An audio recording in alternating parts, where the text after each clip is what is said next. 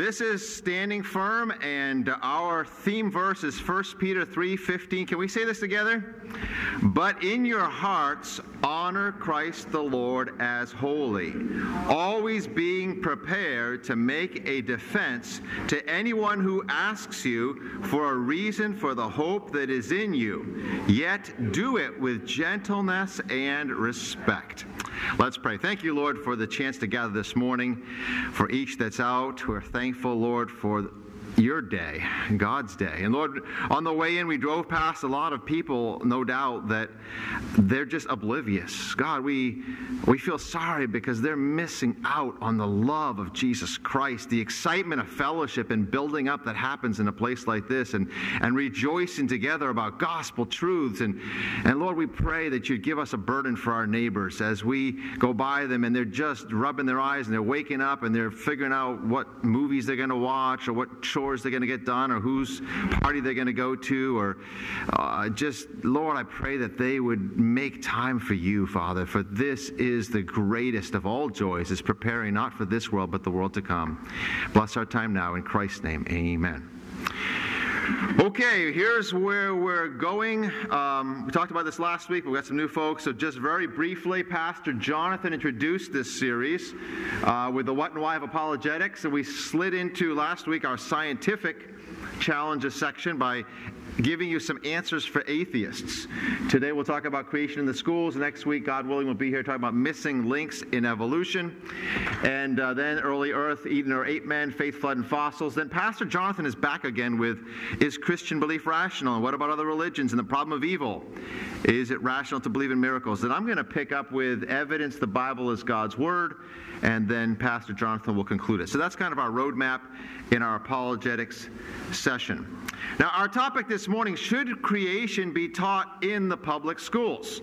And some of you might think, well, that's not a terribly hard question to answer, but I've talked to a lot of people that say, well, no, we shouldn't be throwing our pearls before swines, and that's not the forum for it. Others will say, well, I wouldn't want the Muslim imam coming in and kind of doing his thing in the public schools on our tax dime. And so I get different opinions by folks. So a quick show of hands just to make sure everybody's awake out there. How many say, yes, creation should be taught in the schools? How many say, no, I don't think it should be, not in the public schools? Okay, we've got a lot of folks that just aren't willing to commit one way or the other. That's all right. We'll hopefully catch you to come down on one side or the other by the time we're done. How many of you guys, when you went to school, had biology class? Biology class, okay. How many can dissect something in biology class? Oh, I get. We've got to dissect. Frogs? Frogs sitting on the chin here. Anybody feel pigs? They can see a big a squid. Okay, that's new one. I haven't heard much of that. I've heard about worms, and even cats on occasion. That's a little more rare. They have to get a bigger budget to get the cats in. But frogs seem kind of... So I heard this story about a frog. He was sitting on a lily pad, kind of minding his own business, and all of a sudden, up pops a fairy godmother. And the frog is thinking, this is it! It's my lucky day. I'm a frog. There's the fairy godmother. I'm going to meet this beautiful princess. She's going to kiss me. I'm going to turn into a princess. All heard the fairy tale. Well, so it begins to talk to the fairy godmother. The fairy godmother says, well, you are going to meet a lovely, blonde lady, and she's going to want to know everything about you. And so the frog, he wasn't content to leave the lawyer. He said, when am I going to meet her? And the fairy godmother said, in her second semester biology class. So sometimes you're better off not knowing the rest of the story. But today we're going to dive into the rest of the story, and we're going to hopefully answer this question, should creation be taught in the public schools? Now, the Bible warns about something I'm going to call pseudoscience. In 1 Timothy chapter 6 and verse 20, the Bible says, keep that which is committed to thy trust, avoiding profane and vain babblings and oppositions of science, falsely so called. There are things that pass under the realm of science, under the guise of science, that are not real science. They're science falsely so called. Brian, I don't think I have my lapel mic up. I think it's just the pulpit mic, because I know when I'm coming here, I've got it on and it's juiced up, but I don't think the volume's up on it, so I don't know what the issue is. I'm a loudmouth anyway. Oh, there we go. No, we're on. Great. Do I need that little recording machine too, or you got me going? Okay, great. Thank you, Brian.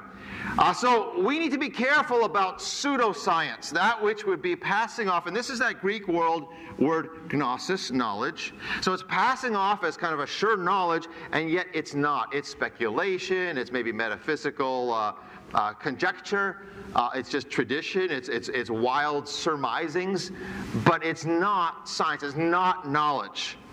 And the Bible warned about it even in the time of the Apostle Paul. Well, here's our outline where we're going this morning. We'll talk about the history of the controversy, limitations of science, and the two-model approach. That's our outline this morning. So some of the background. How do we get to this point where our public schools are ground zero in the origins debate, and children are kind of like the cannon fodder here in this argument about creation versus evolution? Well, science really started off back in the beginning in Genesis. Some people, when they hear me talk about problems with science and evolution, they think, well, maybe you're just down on science. I love science. I really do. I'm conducting a scientific experiment in my barn right now, and had a bunch of school students out to look at it, and I love science. I have problems with pseudoscience, but no, I actually believe science was commanded by God right from the beginning to Adam and Eve in the command to subdue the earth. Sometimes called the dominion mandate. In Genesis 1:28, God said, "Be fruitful and multiply, replenish the earth, subdue it, and have dominion over every living thing that moves upon the earth." That doesn't mean abuse it. That doesn't mean, make it a nasty mess. But it does mean to bring it into control. Maybe I could illustrate this way. Let's say that we had a corral out back here, and we had a number of wild horses that have not been broken. Nobody's ever ridden them. And I say, I'm looking for some volunteers to get on some of these wild bucking broncos. Does anybody want to ride them? Now, I wouldn't want to ride them. I'm going to break my neck, right? I'm going to fall off, go flying through the air, I'm going to kill myself. But there may be somebody here. We get this nice visitor from Texas. Now, maybe you can ride horses. It's good to have Trish here. But I don't know what I'm doing. But there are people that know what they're doing. They know how to approach the horse just the right way, how to talk to him, where to touch that horse, and then suddenly swing themselves up there onto the horse's back, and the horse is going to go bananas, and they know how to balance their hand, right? You've seen this type of thing, right? And they know how to subdue that horse. And that's the picture of what God's commanding, to take the wild forces of nature and bring them into order and use them and order and structure things profitably and productively. That's the real purpose of science. And obviously we see in Genesis tremendous scientific advances. You're looking at just a few generations down from Adam, you've got a civilization. Ada bare Jabal, he was the father of such as dwell in tents and has cattle. So here's a guy specializing in agriculture. His brother's name was Jubal, and he was the father of such as handle the harp and the organ. So here's a guy who can now specialize in music. Basic needs are met, and so you've got somebody that's able to specialize in musical entertainment. Zillah, she also bare Tubal-Cain, an instructor of every artificer in brass and iron. Now, folks, listen. If we lost all of our technology and just, we were just totally starting from ground zero, hunter-gatherer, do you know how long it'd take us to be able to smelt ores? That's amazing scientific progress in a few generations. That's incredible.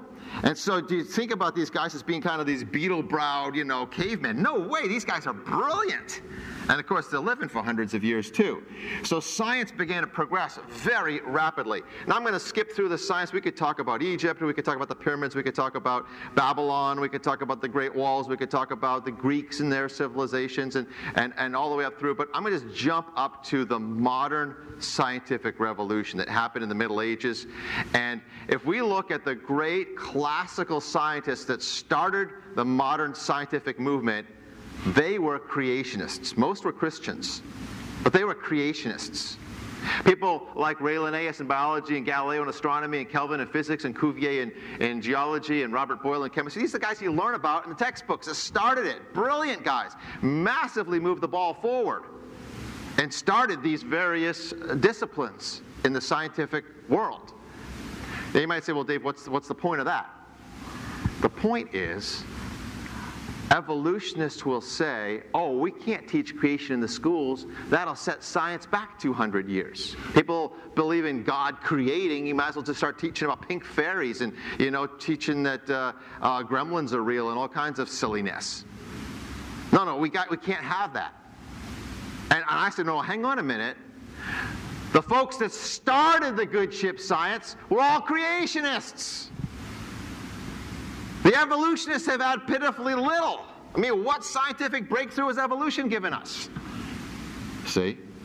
It came out of that Christian worldview that you have modern science. Here's some quotes. See if these people sound like atheists to you. Here's Michael Faraday, a crazy, brilliant physicist. He says, where the word of God has sounded, there his people are drawn together to the obedience of all things that Christ has commanded. Here's Johannes Kepler. I love this quote.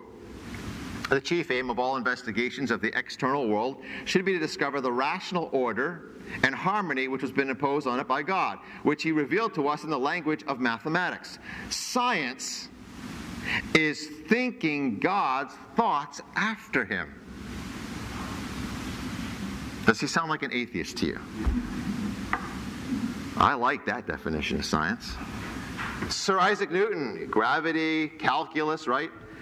He wrote, this most beautiful system of the sun, the planets, the comets, could only proceed from the counsel and dominion of an intelligent being.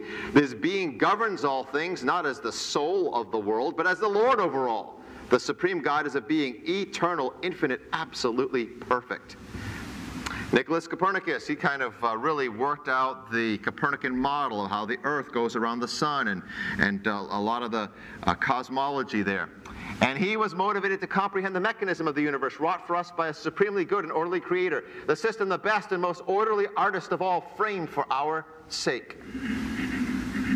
Paley. William Paley is he's a key figure in the whole origins debate. He wrote a book in 1839. Now, when Darwin went to school, Darwin went to theology school and studied Paley.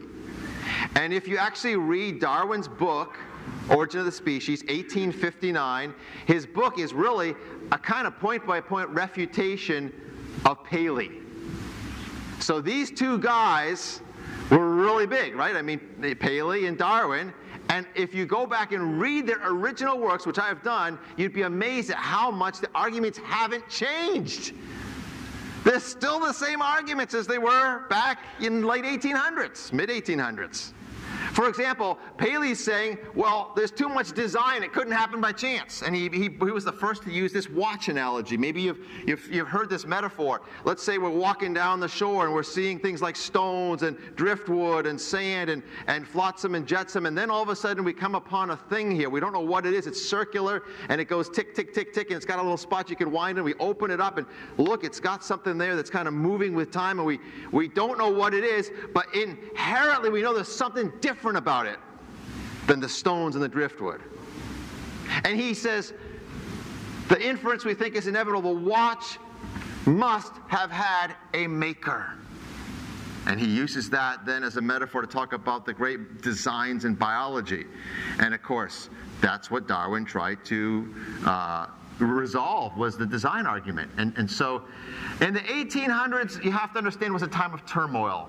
You had the anarchy of the French Revolution. You had Freudian psychology coming in, the start of communism, Karl Marx, Das Kapital, Erasmus Darwin, who was Charlie's grandpapa. He had already written a book on evolution called Zoonomia.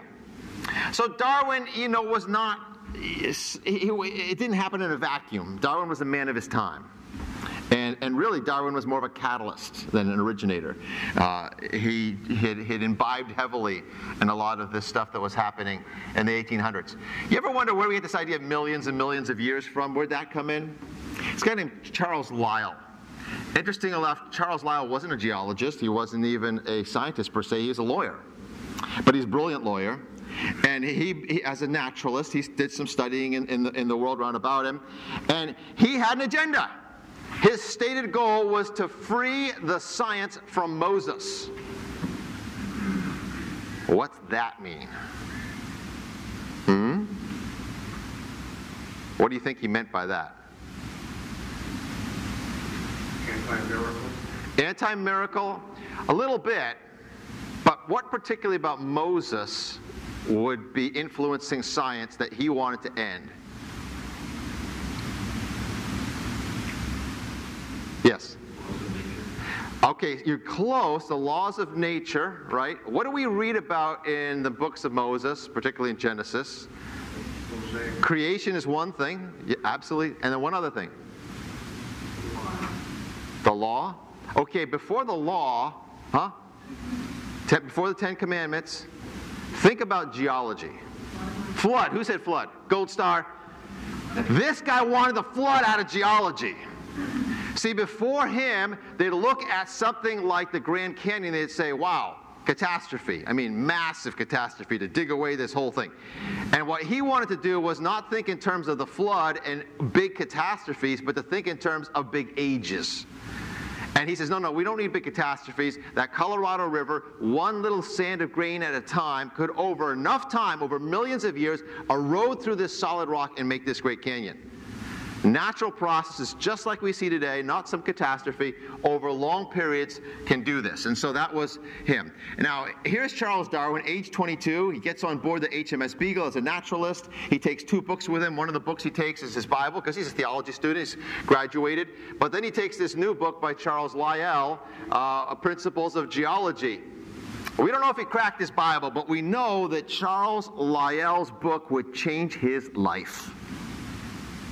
And as he was going about on the Beagle and he was imbibing these ideas of millions of years of geology, he began to think, well, what about millions of years? How would that impact biology? What could that do in one kind of a species over that much time? And he was a pretty astute naturalist, and he was a pigeon fancier. He worked with pigeons, and he also bred orchids at one time, or he grew orchids.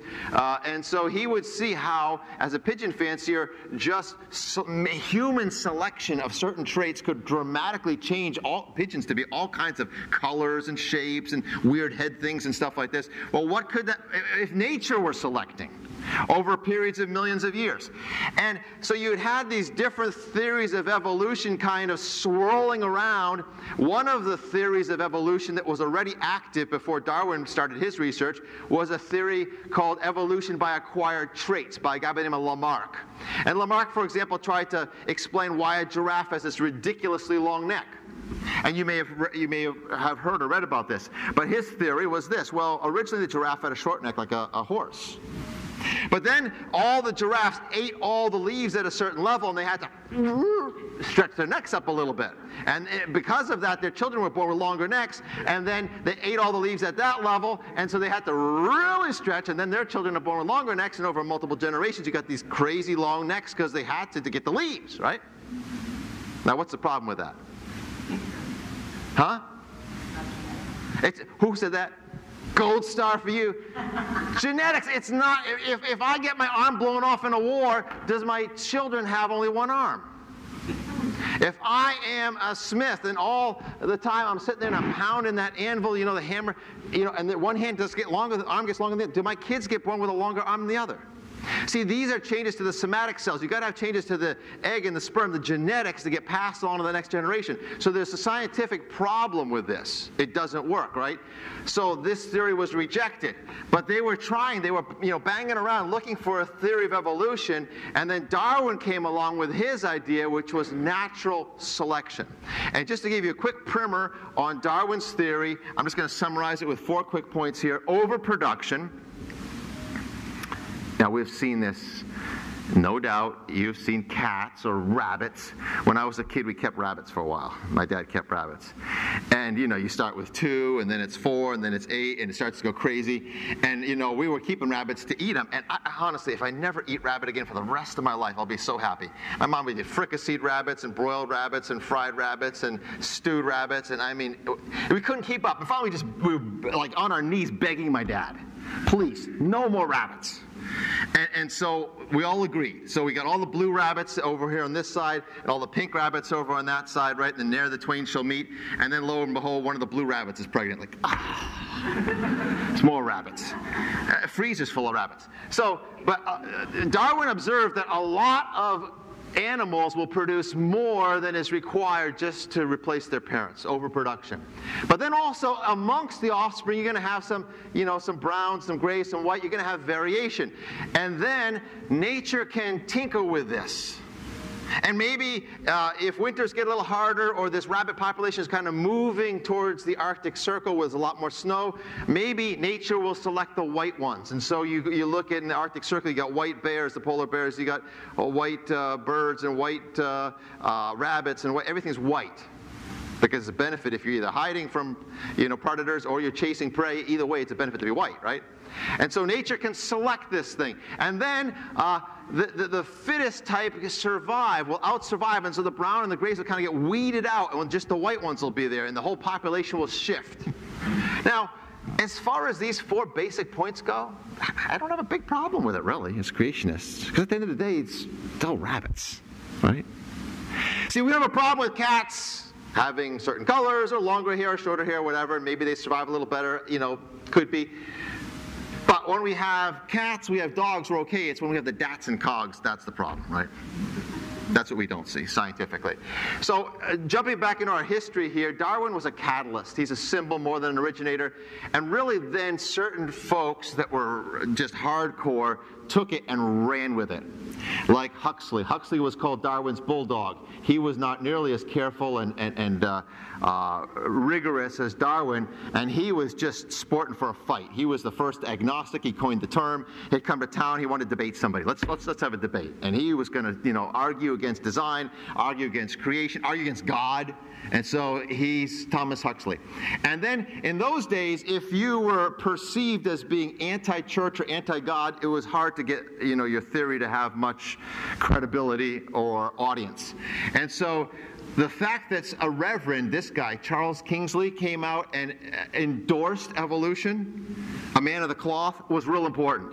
So he was pretty key also in the early days to sell the gospel of evolution. So these 2 guys, Huxley and Kingsley, really helped to the spread of it. Now let's fast forward to today. We're all these many years later, and the tree of evolution has grown up. The Bible says, by their fruits ye shall know them. What kind of fruit has this tree of evolution borne? Well, we got things like atheism, relativism, eugenics, communism, racism, humanism. I do this talk in public schools and public universities. I wouldn't have the Bible verse up top. But invariably, I look out at an audience and I can tell right away they're saying in their minds, "You're crazy." We had racism long before Grandpa Darwin came along. We would have had it if Grandpa Darwin didn't come along. You're going to pin all this stuff on Charlie? Really? I mean, we had a lot of bad stuff long before evolution came along, right? So I want to be very careful here. And what I want to tell you is that many of the extremes of these things from the 20th century can get traced right back to some of the theories of evolution that became in vogue in the late 1800s. And what happened was Charles Darwin poured gasoline on a lot of stuff and gave scientific credibility to a lot of the racism, communism, some of the real terrible things that happened in the 20th century really got scientific justification and credibility and were exasperated to a tremendous degree because of evolutionary theory. And I want to back that up. Because some of us folks say, well, Christianity is terrible. What about the Crusades? Okay, can you tell me somewhere in the Bible where Jesus says we're supposed to go on a crusade and go out and just wipe out all the Muslims? If you can show me that, then you can pin that on Christianity. Because people do bad stuff all the time, right? But I want to show you where actual quotes of Charles Darwin and his buddies, that this is where their theory was going right from the beginning. So I want to try to prove my case here right now. Here's a quote from Charles Darwin. The chief distinction of the intellectual powers of the 2 sexes is shown by man's attaining to a higher eminence. The average of mental power in a man must be above that of a woman. How do you ladies like that? A wee bit sexist, would you say? They like this when I go through this in public school. Here's Thomas Huxley, Darwin's bulldog, right? No rational man, cognizant of the facts, believes that the average Negro is the equal, still less the superior of the white man. I hope you find that highly offensive. Disgusting Racism by Thomas Huxley. Here's Ernst Haeckel, the leading evolutionist at that time in Germany, welcomed very much by Darwin for his support of evolution. He says, I consider the Negro to be a lower species of man. Cannot make up my mind to look upon him as a man and a brother, for the gorilla would also have to be admitted into the family. Here is a picture from Ernst Haeckel's book, and this, of course, German, but chimpanzee, gorilla, orangutan, and here's this black person, this African, and there he is on the branch of evolution, the lower step in evolutionary theory. Here's the Reverend Charles Kingsley. Remember, he helped sell evolution by making it more respectable as a man of the cloth. The black people of Australia, he says, exactly the same race as African Negro, cannot take in the gospel. Poor brutes in human shape, they must perish off the face of the earth like brute beasts. This guy is a reverend. And he basically saying that people that have a slightly different melanin in their skin color are animals. Got real quiet in here. I did this presentation in Africa. And the students at Central African Bible College with Phil Hunt and some of our missionaries that we support down there were absolutely amazed. They said, yeah, we know about slavery, we get that. I mean, Africans have enslaved other Africans and it's a power play, and we try to enslave people and stuff like that. But did they really thought we were just animals? Yeah, that's how they thought. We can treat them however we want because, well, evolutionists taught us that they're just animals. They don't even have a soul. Man, that's just the craziest thing. I do talks places, I'm like, you got white here, right, brother? This is white. Borrow your paper. Am I white? That's white, right? Other folks are dark, but they're not black. It's just differences in melanin expression, right? It's just different varieties of tan. That's all it is. And for that, they don't have a soul. That's how they thought. And so you wonder why slavery literally shot up like a rocket in the late 1800s, and it was okay to go over and just catch them like you'd catch animals and pack them like you'd pack animals onto boats and then bring them across and sell them like you'd sell property. Well, evolution had given justification for that. This is a guy named Stephen Jay Gould. He was probably the second most leading evolutionist in the world till he died a few years back. Harvard University, an agnostic, and he wrote biological arguments for racism increased by orders of magnitude following the acceptance of evolutionary theory by scientists in most nations. So you don't want to believe me, you can argue it out with Stephen Jay Gould. You say, well, that was the 1800s. Well, all the way up into the early 1900s, evolutionists were still doing this. There was a fair that was held in St. Louis, Missouri. They caught this poor pygmy, and they put him in the zoo along with a chimpanzee to show his lack of evolutionary progress. So people could go by and gawk at him like you'd gawk at an animal. This is a picture out of a modern-day textbook. It's subtle, but you notice how the skin tone changes from the black of the chimpanzee to the white at the end? The racism's a bit more subtle today, but it's still there. You say, well, maybe that's just the way people thought back in the 1800s. No, not everybody thought that way. In fact, that was when you had William Wilberforce, who was fighting against slavery. You had the missionary David Livingstone go into Africa to try to win black people for Christ in the fight against slavery, at the same time while the Reverend Kingsley was saying they didn't have a soul.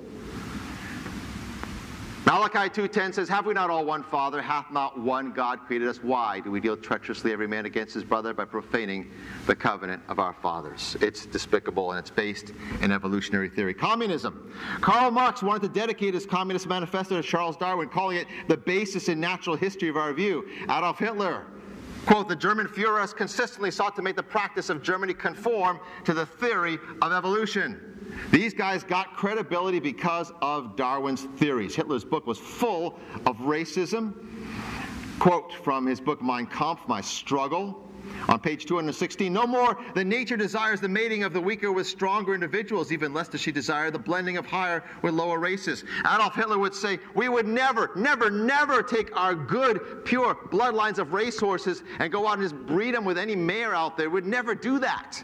Why are we doing that with people? Why are we allowing people that are lesser and not as far evolved to produce offspring and pollute the human gene pool? Why do we do that? Now, if you really believe evolutionary theory, you have a hard time arguing against him. He was at least logically consistent.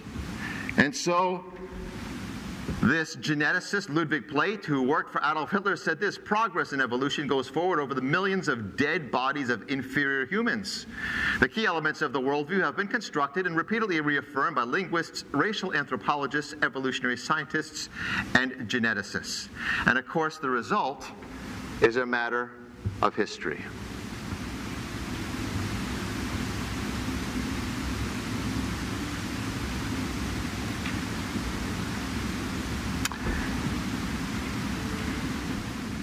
Folks of liberal persuasion like to talk about human rights. Where do human rights come from? Well, historically, Western society has derived its belief in the dignity of man from its Judeo-Christian belief that man is in the glory of God, made in his image. According to this view, human rights depend upon the Creator who made man with dignity, not upon the state. Why is that important?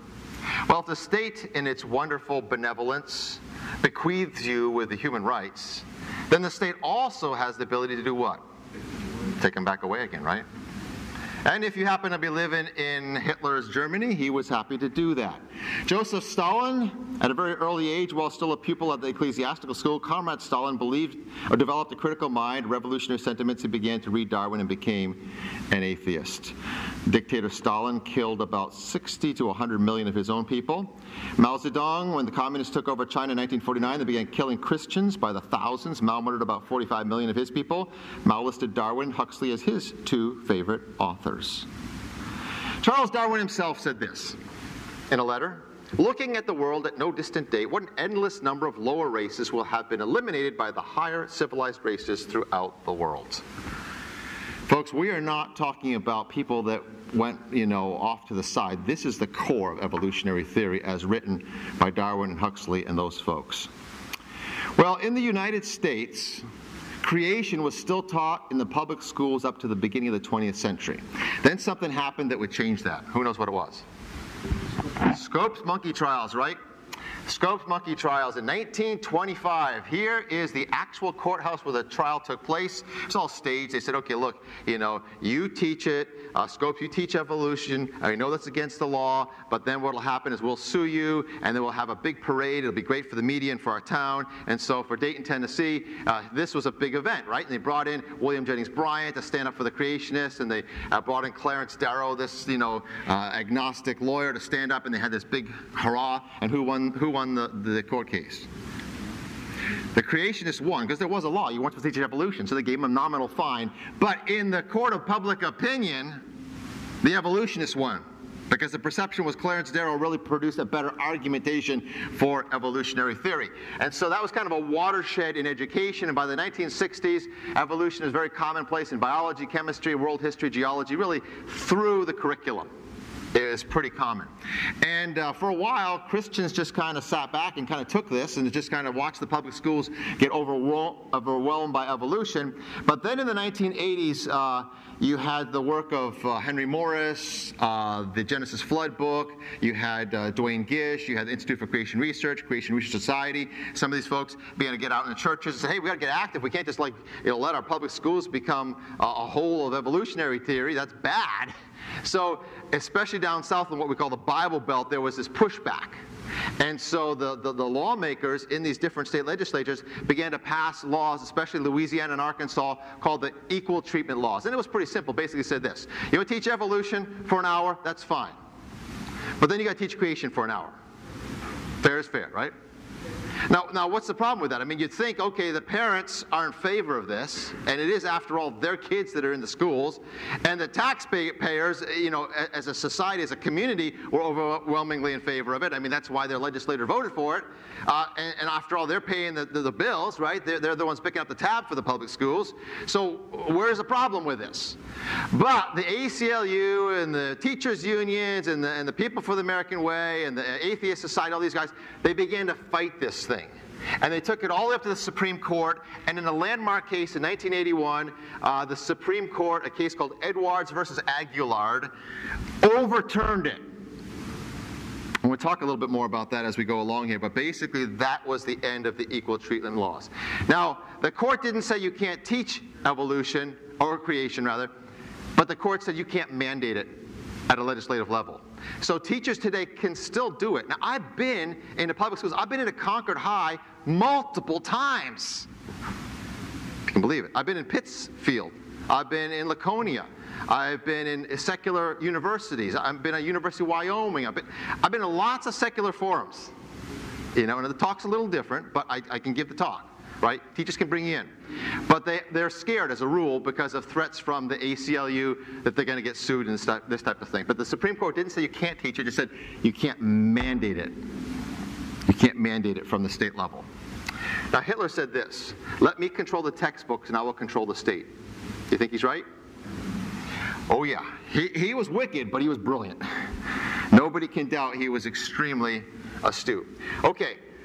We've talked about the history of the controversy. I want to talk briefly about the limitations of science and the two-model approach. Limitations of science. I need some help here. Somebody give me a working definition. I like defining terms every time I do a debate. What is science? What is science? Yes? The development of a theory and experiments to determine if the theory is correct. Ooh, I like this. We got theory, we got repeatable, we got some great elements coming in here. Somebody else? Yes. Okay, so we're getting to the point where it's not something that I saw in my backyard that I can't, bring into the laboratory, but here it is, I saw it, that's not good enough, right? We have to be able to then have it repeated in the field or in the lab. Anything else? Okay, how about this? Knowledge obtained by the scientific method. I'm coming around to where you guys are at in just a minute, but knowledge is a body of knowledge obtained by the scientific method. Now, what's the scientific method? Some of the stuff we've been talking about, right? You guys remember this? Observation, the guy's sitting under the tree, right? And the apple falls, and we don't know if it ever happened. It's a great fable. It starts to think about gravity, right? Sir Isaac Newton. And then hypothesis. Well, let me go up there, drop the apple again. Let me try dropping it at sea level. Let me try dropping it across the English Channel over there in France. And okay, I've done all these experiments. It seems to hold out. Maybe you're going to get a law or theory, a general explanation, or some facts. And these things become part of that body of knowledge that we call science. Now, if we think about science as a body of knowledge like that, well, we can describe oftentimes, but we can't ultimately explain. Is light a particle or is it a wave? Yes. Yeah, what is gravity? We can describe it, we can kind of use it. We don't know, really, at a fundamental level. Maybe we'll have ideas, but we just don't know. And so, oftentimes, science is limited to describing, but can't explain. And then science is susceptible to constant revision because of human fallibility. You think about these scientists, they put on these white coats and they go into the laboratory. They're still people. They have preconceptions and they have prejudices and they're fallible and they have agendas just like anybody else. And so it's a fallible exercise. And then this, science is not able to answer moral questions. Science can build an atom bomb, but it can't tell you whether or not to drop it. So there are limitations to science. And the problem is that for the secular society, science is as close as we get to a priesthood. And so scientists say, oh, well, then it must be true, right? That's about as close as we get to absolute truth. No, that's not the purpose of science. We're abusing science. Now we're into scientism, science falsely so-called. So science is at its very core based in faith. Oh, no, I'm not a man of faith. I'm a man of science. Oh, yeah? How do you decide what is science? You're not going to get that from science, from repeatability and observation. You're going to get that from philosophy. In fact, the only way we can even say the world is real and knowable, rather than a figment of our imagination, is with philosophy. You got to dig deeper into the toolkit to give a foundation even for science. And that's why science, in the modern sense, sprung out of a Christian worldview. If you just believe that thunder and lightning is because the gods are fighting up there, well, then why go out and put a kite up and a key and try to understand what electricity is? It's just the gods fighting. See? But when we have a Christian worldview and we believe in an orderly creator and we have repetition and we have predictability, that's why science grew in a Christian worldview and a Christian culture. And then we have to believe that those laws hold for the past and the future. All these are faith premises. So science ultimately is about workability, not about absolute truth. And when you get that wrong, you've jumped into scientism. It's a religious expression. Does that make sense? So we're back to what God said. It's about bringing the world into control. It's about usefulness and orderliness. It's not about truth. Now, here's a question. I want everybody to participate. I'm not going to pick on anybody, but I want to ask you a question. Is creation religion? How many of you say, yes, it is? Okay, got several. How many say, no, it's not? Okay, I think about maybe 20% participated. Everyone's nervous. It's okay. Again, I think it's important we define our terms. I'm going to define creation as abrupt appearance by design. Abrupt appearance by design. Now, if you understand it that way, lots of religious groups can espouse that, right? Catholics would, Muslims would, Jews would. I believe the Hindus probably would. I don't know that much about Hinduism. So there are philosophical assumptions that come with creation. It would be difficult to be an atheist if we really could scientifically prove creation. But that's no different than the evolutionary baggage that comes along. Remember all that stuff that happened because evolution really got going with Charles Darwin, right? He had all those moral issues and things that came out of that. And so one could teach about a fine-tuned universe not coming out of an explosion, or the failure of spontaneous generation of life from non-life, or the abrupt appearance and gaps in the fossil record. We'll talk about all those things. I don't want to dwell on them now, but we will talk about those things. Designs in biology, without discussing a religion. And I do in public schools. That's what I do when I go in. I don't bring up Christianity. They're waiting for it. They're waiting for it. I don't. I talk about design, the evidence for design, the science for design. And I get all done. Invariably, somebody says, so what are you? Are you Christian? I'm like, well, seems how you asked. You know? I have a chance to share my testimony. But, I mean, we can just talk about design and creation without any reference to religion. Does that make sense? You following me? Okay? Now, how about this? Let's flip the coin the other way. If everybody could participate, I just feel so good about it. Is evolution science? How many say yes? How many say no? All right, we got about 45, 50%. We're making real progress. That's good. I'm feeling better. Let's define our terms. I'm going to define evolution as molecules to man transformation. Now, this is important. I do debates with evolutionists. You've got to define your terms. You can hardly find two evolutionists that will agree on the definition of evolution. So it's really important you define it. Listen, they want to make it like variations in a gene pool. That's observed long before Grandpa Charlie Darwin came along. Okay, everybody agrees on it, and then they want to just make it so like you're stupid if you don't believe in evolution. Well, wait a minute. We don't have an origins debate then, because unless you can get from molecules to man, you need a creation account somewhere then. If you want to be an alternative to creation in the origins debate, you got to get all the way, right? We got to get from the Big Bang all the way. It's got to be goo to you via the zoo, the whole shoot match. Right? Or else we need to have a creator somewhere along the way. So, molecules to man transformation. Now, that is not testable by the scientific method. Madam, can I please come to your laboratory and see a Big Bang tomorrow? Can we, sir, go to your laboratory or someplace in the field and observe non-life becoming life, rocks and water becoming something living, a living cell? No. It's not observable, it's not repeatable, it's not testable, it is not science.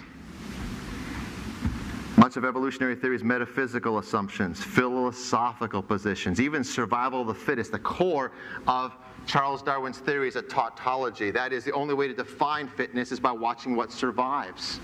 A guy named Sir Karl Popper said this: science is vulnerable to falsification. If you can't falsify it, it's not science. It turns out there's no way you can falsify evolution. This guy's pretty important. This is Michael Ruse. Edwards versus Aguilar, Supreme Court. He was the key witness, the star witness for evolution in saying, well, we can't have evolution, or star witness saying we can't have creation taught in our schools because it would establish a religion. He was a philosopher of science. Well, guess what? In 2005, he did a 180, 25 years later, and he wrote this. In particular, I argue that in both evolution and creation, we have rival religious responses to a crisis of faith.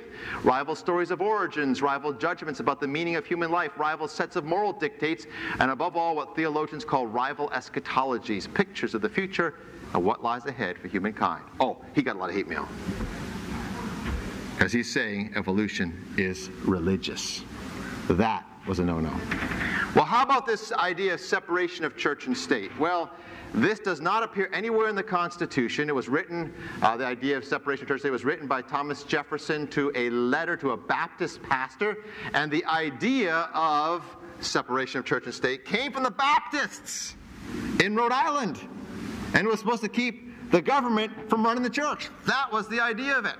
I mean, the U.S. Constitution says Congress shall make no laws respecting an establishment of religion or prohibiting the free exercise thereof.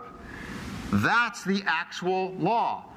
Remember, the same guys that wrote the Constitution, wrote the Declaration of Independence, says we hold these truths to be self-evident, all men are created equal.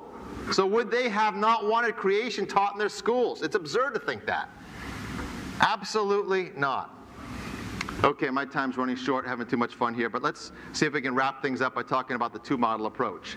So how would I like to see it taught in the schools? I think both creation and evolution should be taught not as hard science, but philosophies, not being observed today. The best approach is to be able to present the evidence for both, see which is more reasonable.